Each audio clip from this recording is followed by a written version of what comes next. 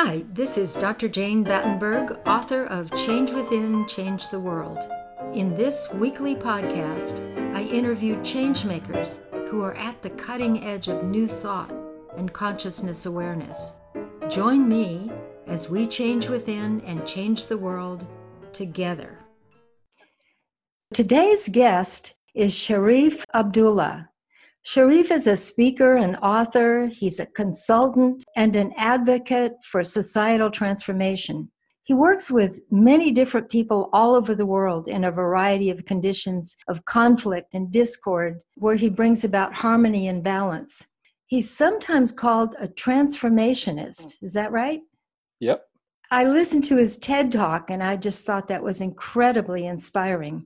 Sharif, a very warm welcome to the show. Good to be here. Thanks for inviting me. Sharif, you said I could jump the gun, so I'm going to start with a quote from your book. Your book is Creating a World That Works for All of Us. And here's the quote. Our present world works for only a few. However, by shifting our consciousness, then our culture and institutions, we can create a world that works for all. It's based on the concept of inclusivity as the basis, that our lives are inextricably linked to each other. That's a tall order. Definitely is. And it's tall for us because so few of us think that way. Many of us are talking about global climate change, for example, and that the entire planet is imperiled. But when we think about the planet, we think about this ball hanging out in space. We don't think about how many people, cultures, animals, plants, the totality of the living fabric of our planet. What we have to do, what we need to do, is to take all of that into consideration. So the title of my book is Creating a World That Works for All, and that means creating a world that works for all, not all Americans, not all humans, but all beings on the planet. So our quest is a quest for life itself. How can we place life at the top of our agenda, as opposed to all the other things that we could have on our agenda and avoid the issue of dealing with and understanding and being reverent to life itself. So that's our big challenge. That's the big vision. And that's the thing that should be motivating us to act, the thing that should be motivating us to change our ways personally and change our ways in terms of the planet itself. So why do we need to change what we're doing? Well, there are two answers to the question. One answer is, are you kidding? I know. Because if you are even semi-conscious, you know that we have amazing problems in front of us right now. When you think about where all of us were just 1 year ago, no yes. COVID, no George Floyd killing, no cities on fire, none of the stuff going on. And all of this happened just in 1 year. But our problems didn't start this year. Our problems didn't start 10 years ago. They didn't start 100 years ago. They didn't start 500 years ago. They started at a given point in time when we developed a consciousness, a type of consciousness. And the type of consciousness we developed is the consciousness that says, I am separate from you. I'm separate from you, and I can do basically anything I want to do to you, and it doesn't come back to me at all because, I'm separate from you. So I'm separate from you because of our race, because of our gender, because of education, because of the region of the world we were raised in. I'm separate from that tree outside. I'm separate from the animals that live in the forest. And this notion, for over 1 million years, human beings had seen themselves as an integral part of the planet.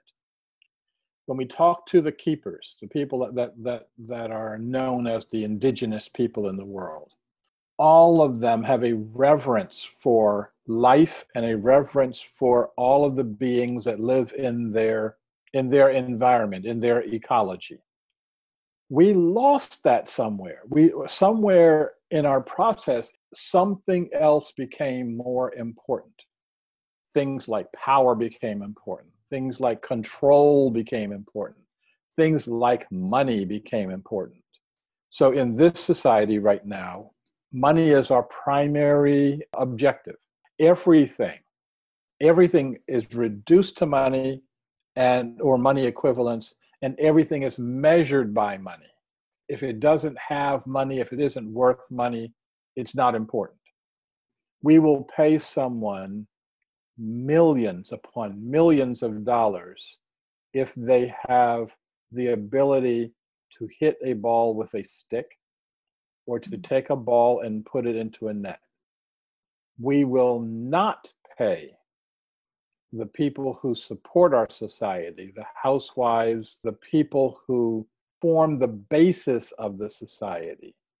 We don't pay them anything because we don't value it. We don't have a way of valuing it. The farm workers, we pay them as little as possible, and we begrudge them the little bit that we're giving to them.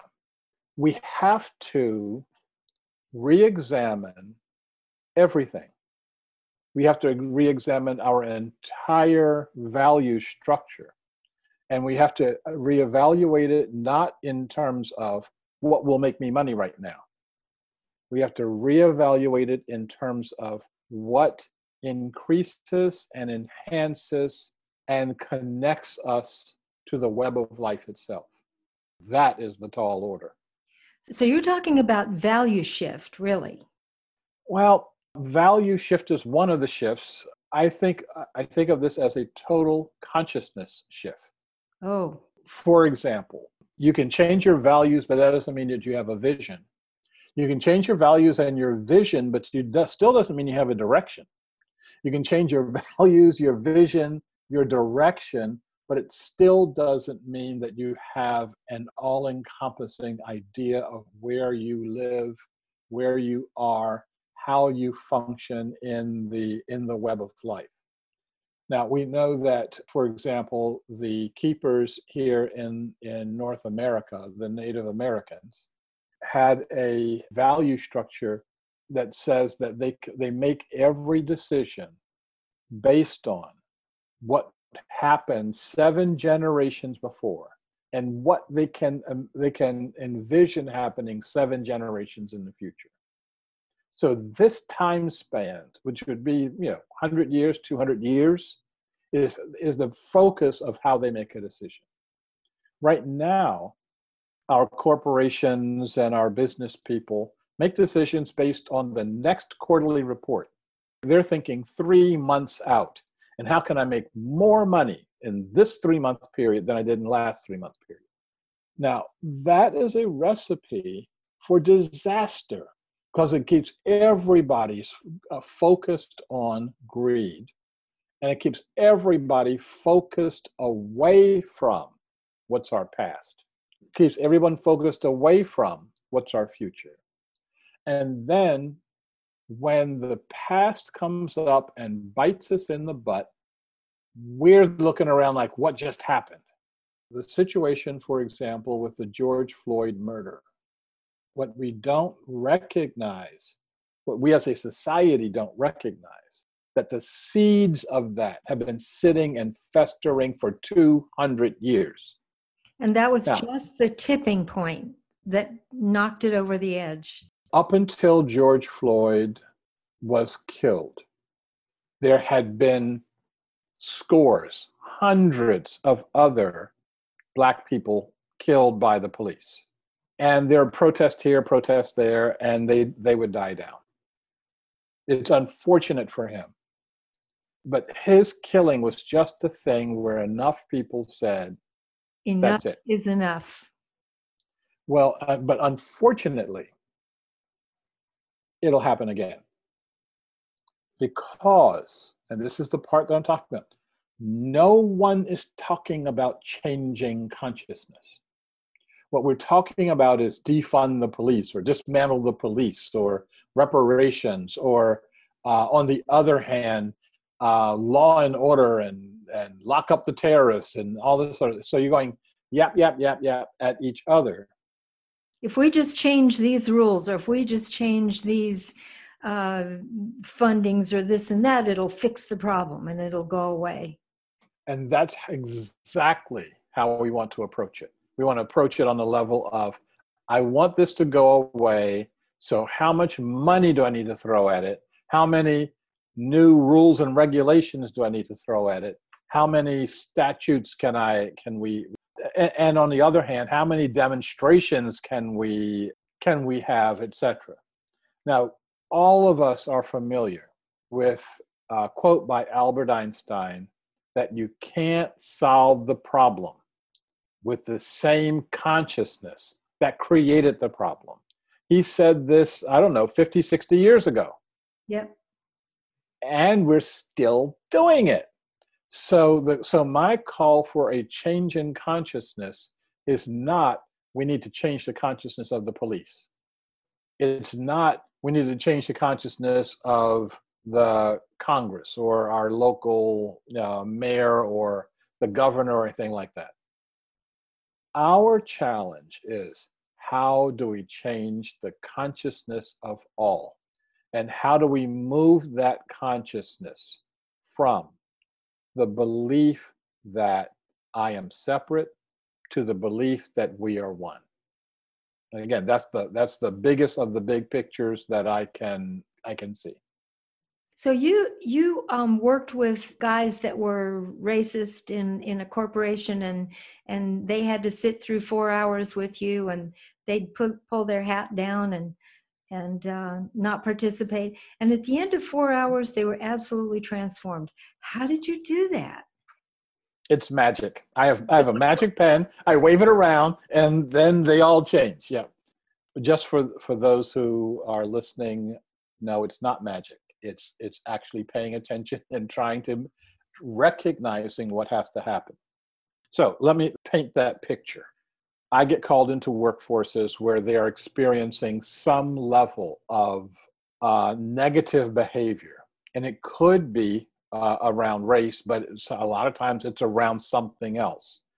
It could be around race, but as I say in my book, race is just a presenting symptom.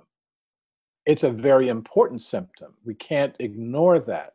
But if you stay stuck at that symptom level, it's like a person having lung cancer, and what you're trying to do is give them cough drops so they can stop coughing. It's like, no, if you're really serious about this, you've got to get to the deepest level of the underlying disease. The further down you go, you start seeing that these things that we think of are separate, we see that they start to conjoin. So racism starts looking like sexism. Sexism starts looking like classism. Classism starts looking like I am separate. I am separate from all people starts looking like the damage we create to the ecology when I believe that I am separate from all other living beings. So what I do, in however long a time I have to do it, is help people to understand their role in life. And for a lot of people, they don't understand their role.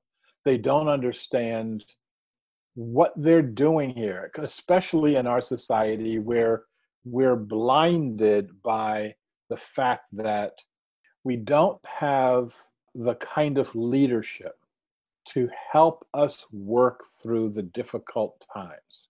Our leaders want us to be blind, and I'm talking about the leaders on the left and the right. They want us to be complacent. Our leaders want us to basically go away and they'll solve the problem for us. What we have to do is say, no, all of us created this problem and all of us have to change it. And all of us have to begin the process of growing up. Growing up means taking responsibility for myself as an individual, taking responsibility for my community, and taking responsibility for my planet as a co-creator, a co-conspirator on my planet, that we're in this together. So how do you shift people to that? I mean, how do you shift consciousness in 4 hours? I'm just amazed. First of all, you have to have done the work on yourself. So my 30 years of working to shift my consciousness, I can distill that down for people in a relatively short period of time. Okay. Number one. Second of all, you have to understand the problem. So I walk into this room filled with white males, and if I walk in believing that racism is the problem, we're going to get stuck at that level. I'm going to be batting air at them, and they're going to be batting air at me, and we're going to cross each other in the room, and probably 4 hours later, they are going to be as angry as they were when they walked in the room, and if not more. Entrenched in their own. And I would have entrenched them by saying the problem is something that the problem is not. What I do is look at who they are and look at what their needs are and look at how they try to satisfy their needs in an inappropriate way. And when we start looking at what our human needs are, all of us have a need to connect with the other. All of us have a need to be appreciated. All of us have a need to be well. And I don't mean just physically well, but mentally well, emotionally well. All of us have a need to be happy. And I don't mean entertained. I don't mean titillated. Our country is great at entertainment, is great at titillation, is great at turn the volume of your flat screen TV up so that you don't have to think about your reality. But there's something that's deep down in our hearts that isn't getting fed, and you can see it. In my book, I call this the hunger for the sacred. Now, having a hunger for the sacred, and I should say very quickly for people in your audience, by sacred, I am not talking about religion. I'm not talking about any religious practice. I'm not talking about any particular dogma, etc. I'm talking about a condition that's in your heart that meets and connects with the transcendent, that which goes beyond your body. Okay, and so each of us has a hunger for that. If you don't know how to feed the hunger, you wind up with spiritual starvation. And spiritual starvation is the condition where you don't know how to get fed. Now, when I am spiritually starved, my behavior comes out in some very predictable ways. So when I walk into the room, I'm making the assumption that because they're in this room and because I've been hired to talk with them, everybody I'm facing is facing some level of spiritual starvation. They're facing some level of violence, some level of numbing, some level of despair, of depression. And I'm talking about, you can be smiling on the outside, but you can still have this level of depression and despair on the inside. Some level of being disconnected from the divine. Again, no, I'm not saying any religions or anything like that. Some level of disconnection from yourself and some level of disconnection from others. So what we do is talk about that. How do you get fed? For most, no, I'd say almost all of the people that I deal with in a workshop situation like that, They've never thought of that question before. They've never, ever thought about what is it that feeds me? Because society's been telling them, oh, you want a car, you want a house, you want a girlfriend or boyfriend, you want another car, you want a bigger house. And we keep that going until they drop dead, and then you want a really nice casket, okay? Which means you've never, ever really been alive. So I'm talking to, a group of people, and for the first time in their lives, and these could be people who go to church every Sunday, or go to the temple every Saturday, or go to the mosque every Friday. They could be believing people, but they've never, ever, ever thought about this. Who am I? What do I want? How do I fit? Okay, let me answer the question a little bit more in this direction. Most of the time, the behavior that gets labeled as racist, the behavior that, and I get called into situations where gender is an issue, gender or orientation. The behavior that we would call sexist is the kind of behavior that this person is aiming at this other person over here because they're willing to aim it at themselves. They are putting down this person because of their race, because they are more than willing to put themselves down. And they do that all the time. So what my work the work that I do in 4 hours is, how can you be the fullest possible human being that you can be in the context of where you work, the context of where you live, what your family look like. If we were raised in a society where I'm constantly putting the other down, I'm constantly putting my coworkers down, I'm constantly putting my wife down, I'm constantly putting my children down, I'm constantly putting my dog down, okay? If I was raised in that society, I'm going to repeat the behavior without thinking. I'm going to get you to think about the behavior. And I'm going to get you to think about the behavior, not just what happened to you, but now what are you perpetrating on others? And getting people to recognize you can't elevate this person's viewpoint unless they elevate their own viewpoint. Somewhere around the second hour, they'll start to go into all of the ways that society puts them down. Now, we have this notion in our society, we have a story in our society that all the problems of our society are due to white males, okay? The patriarchy, down with the patriarchy. Now, I talk to the white males who are doing this behavior, and they know something that the rest of us don't know. They know they don't have any power. They know they are powerless. They get angry when people tell them the society is messed up because of you, because they know they don't have any power. This is a really, really important point. This is something that Václav Havel, the president of the Czech Republic, said in his book, Living in Truth. We've created a new kind of structure on our planet. He called it auto-totality.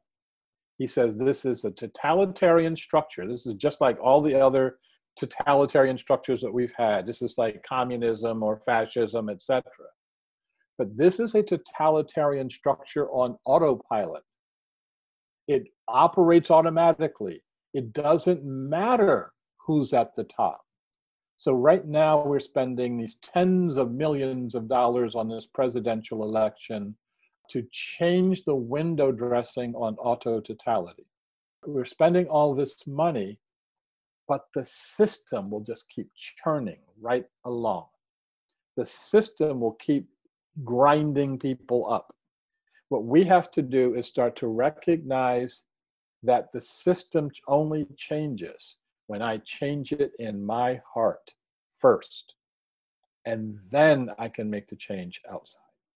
Okay, so I'm at the third hour now with the 4 hours, and so once I issue an invitation to them, and the invitation is, it's time for you to become an adult. Now, this may sound strange, so I'm talking to men who are in their 30s or 40s, Right. but they've never been invited to leave the high school locker room behind. They've never been invited to start recognizing that their words have consequences. They've never been invited to recognize that they are an integral and important part of the society that they're living in. So a lot of them, almost all of them, are blue collar workers. They will tell me people look down on them because of the work that they're doing. They look down on them because they're spreading asphalt. They look down on them because they're doing bridge repair. They look down on them because they crawl down into a sewer to do their work. Now, you let that sewer back up and look at how important they become in our society. They're important because the sewers don't back up. And I've been in societies where they back up regularly, and believe me, that is no fun at all. We don't think about them. They're just the background for us. They're the background unless something screws up, and then we get angry at them and tell them to come fix it. We have this attitude that puts them down for who and what they are. We have this attitude where we look at their work, we look at who they are, and we call them despicable people. We should be ashamed of ourselves for doing something like that, but we're not. You know, we're me and my group, we're fine. We've created a world that works for me and my friends, and that's pretty much the model for all of us in this society and around the world. And we have to change that, because if it's creating a society for me and my friends, that society is doomed. I think it's time for us to recognize that. And I think it's time for us to remedy that in all instances, not just racially, not just sexually, not just in terms of finances, not just in terms of ecology, but to recognize it's all one problem and it all has one solution. And you're going to say consciousness shift back to I'm the going to, inclusive well, consciousness? I'm going to say consciousness shift, but I'm going to say that in order to do that, you have to practice the shifting of your consciousness and practice it every single day in every opportunity of every day. So people will come to my workshops and they will, they like the workshops, they buy the book, they applaud at the end of my talk. And almost no one says, okay, Sharif, what do I do now? What do I do? Yeah. And I then say, and this actually, this is a workshop I do is on the 12 global challenges, the 12 things that are literally facing every human being, not just Americans. I say, take one of the 12 global challenges and solve it in your own life. Then take the second one and solve it in your own life. And then take the third one. You're going to need your neighbors for the third one. Then take the fourth one. And when you start doing this, you're going to start thinking globally. This is like a global 12-step program.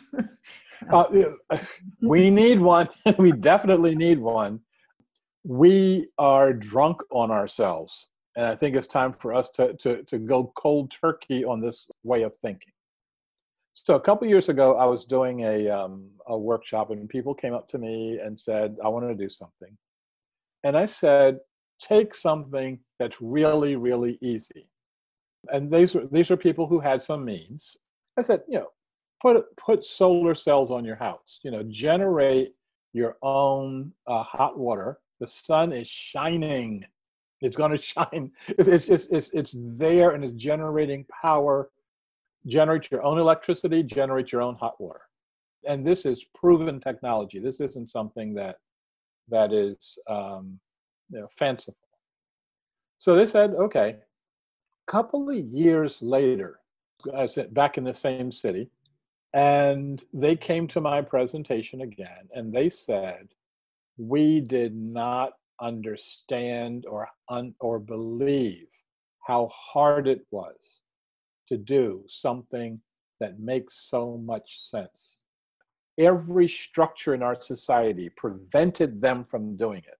The homeowners association says we have a clause that says you can't put anything on your roof. They had to fight their homeowners association. Then they had to fight the city that said, oh no, we're the only ones that can generate electricity in the city. And then they had to fight the power company. And then they had to fight. They said it took them 2 years to do something that made all the sense in the world. Now that's the place where most people say, well, to hell with it. I'm just going to go back and watch my TV. So what they were doing was demonstrating their change in consciousness. They were demonstrating that they had actually changed their consciousness.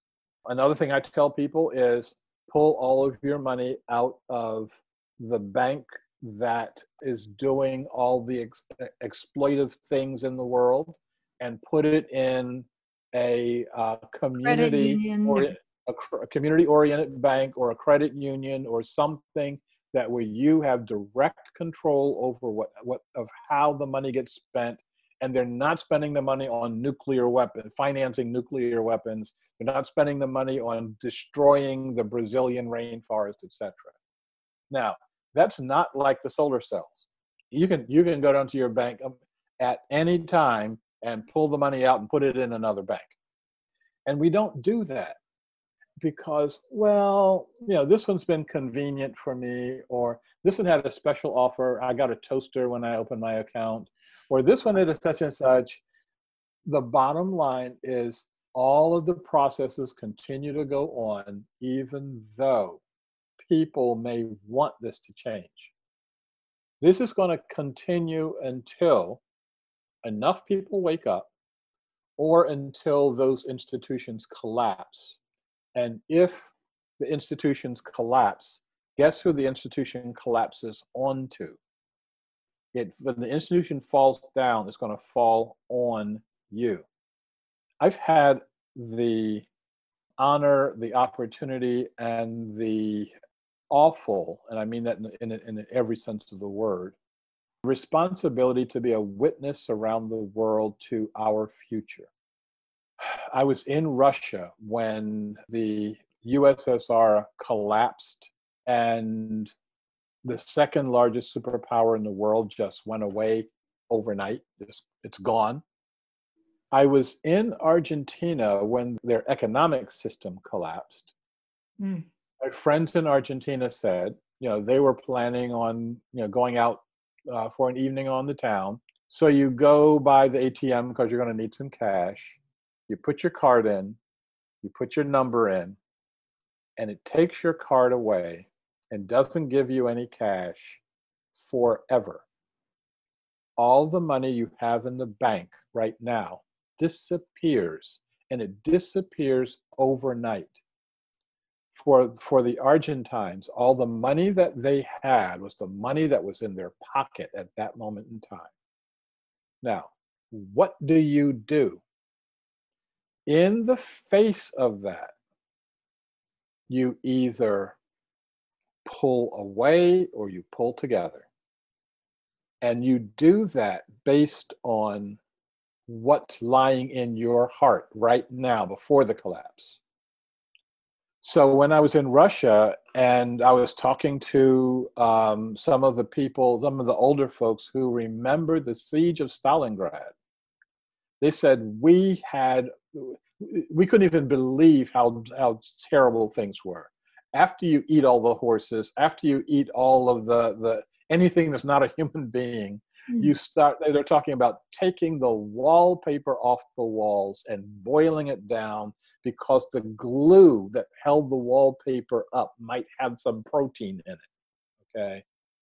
And he said, we got through that time, and we're going to get through the time we're in right now because we're Russians and we do this. We will pull ourselves together and we will save ourselves. Now, look at what America's doing right now. In the face of what we're experiencing right now, we haven't even begun to see hard times like have been where they were that I've seen in the rest of the world. I've been to Cuba several times, and I was talking to someone who talked about how when things got rough in Cuba, they had to eat all the dogs. And he said he had a dog. He says, you can't eat your own dog. Okay. And so he staked his dog out and said goodbye and staked the dog outside in his backyard. And he knew that his neighbor came and killed and ate his dog.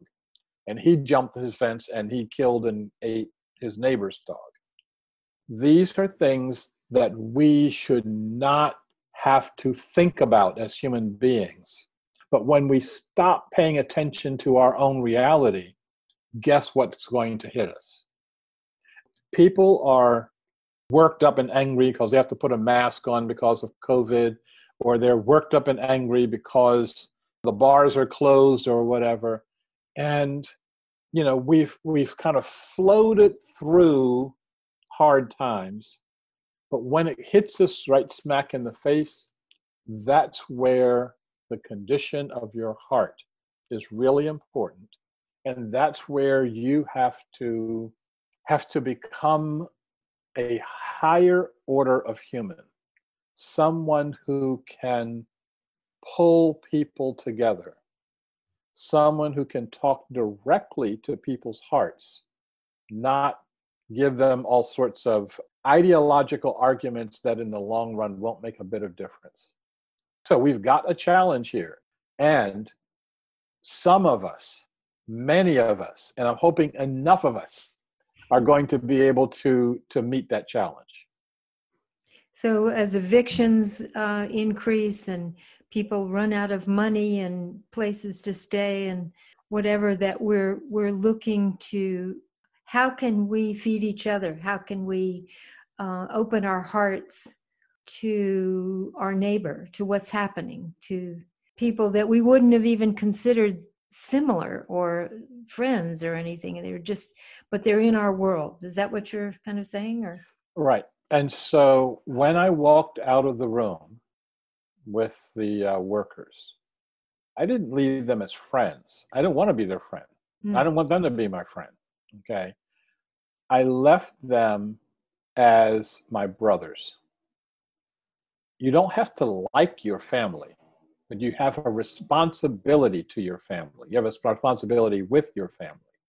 I think that asking the question how we feed each other or how we feed ourselves is asking too small a question. The question is, who are we as a society? What do we want as a society? We spend trillions and trillions of dollars every year creating, maintaining, deploying nuclear weapons. Each of us could live like a king just based on that. There is no Republican that's going to say, let's get rid of our nuclear arsenal. There is no Democrat who's going to say, let's get rid of our nuclear arsenal. I think it's going to be people who say that. And what do we do with the trillions and trillions of money just from that one thing? We have this intelligence operation called the Central Intelligence Agency, and then spin-offs of that, the National Security Agency, It's like 18 different security agencies, none of them providing security. All of them going around the world creating mischief, but none of them actually giving us any security. So you stop funding any of them. What would we do with the trillions and trillions of dollars that we waste in operations like that? So we have to ask ourselves the biggest possible question.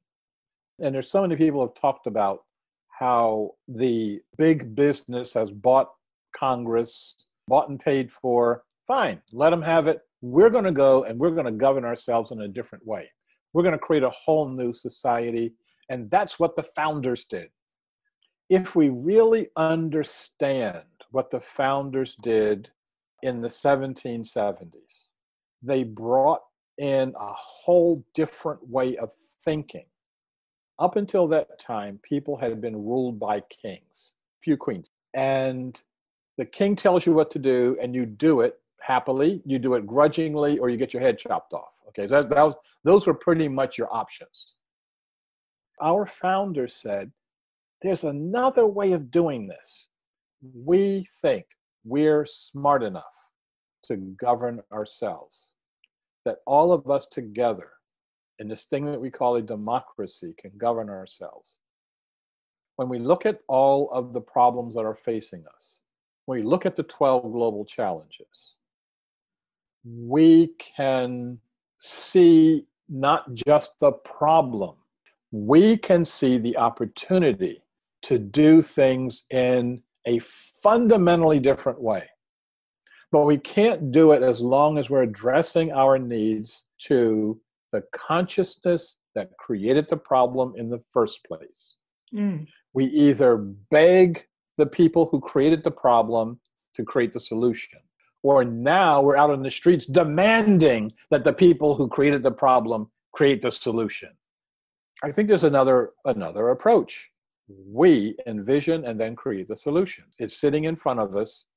It's waiting for us to act. For all the people who are fighting in downtown Portland, my city, like literally a mile that way, all the people who are doing that, I invite them. There's a whole other conversation that we should be having. As long as we think the problem is each other, we perpetuate the problem. We make the problem bigger. Well, I'm going to pause this very entertaining podcast with Sharif to be continued next week when he gives us a glimpse into the future 100 years from now. He wrote a book, probably fiction, about humanity in the future called The Chronicles of the Upheavals. Sharif's website, for those of you who want more of his writings and videos, is commonway.org. You can also order his book, Creating a World That Works for All, as well as Chronicles of the Upheavals there. Sharif, thank you very much for joining us, and I look forward to next week's podcast with you to find out what happens to humanity. See you. Bye. So you don't miss any of our shows, make sure you subscribe to podcast.changewithin.com or click the subscribe button below. Until next time, this is your host, Dr. Jane Battenberg.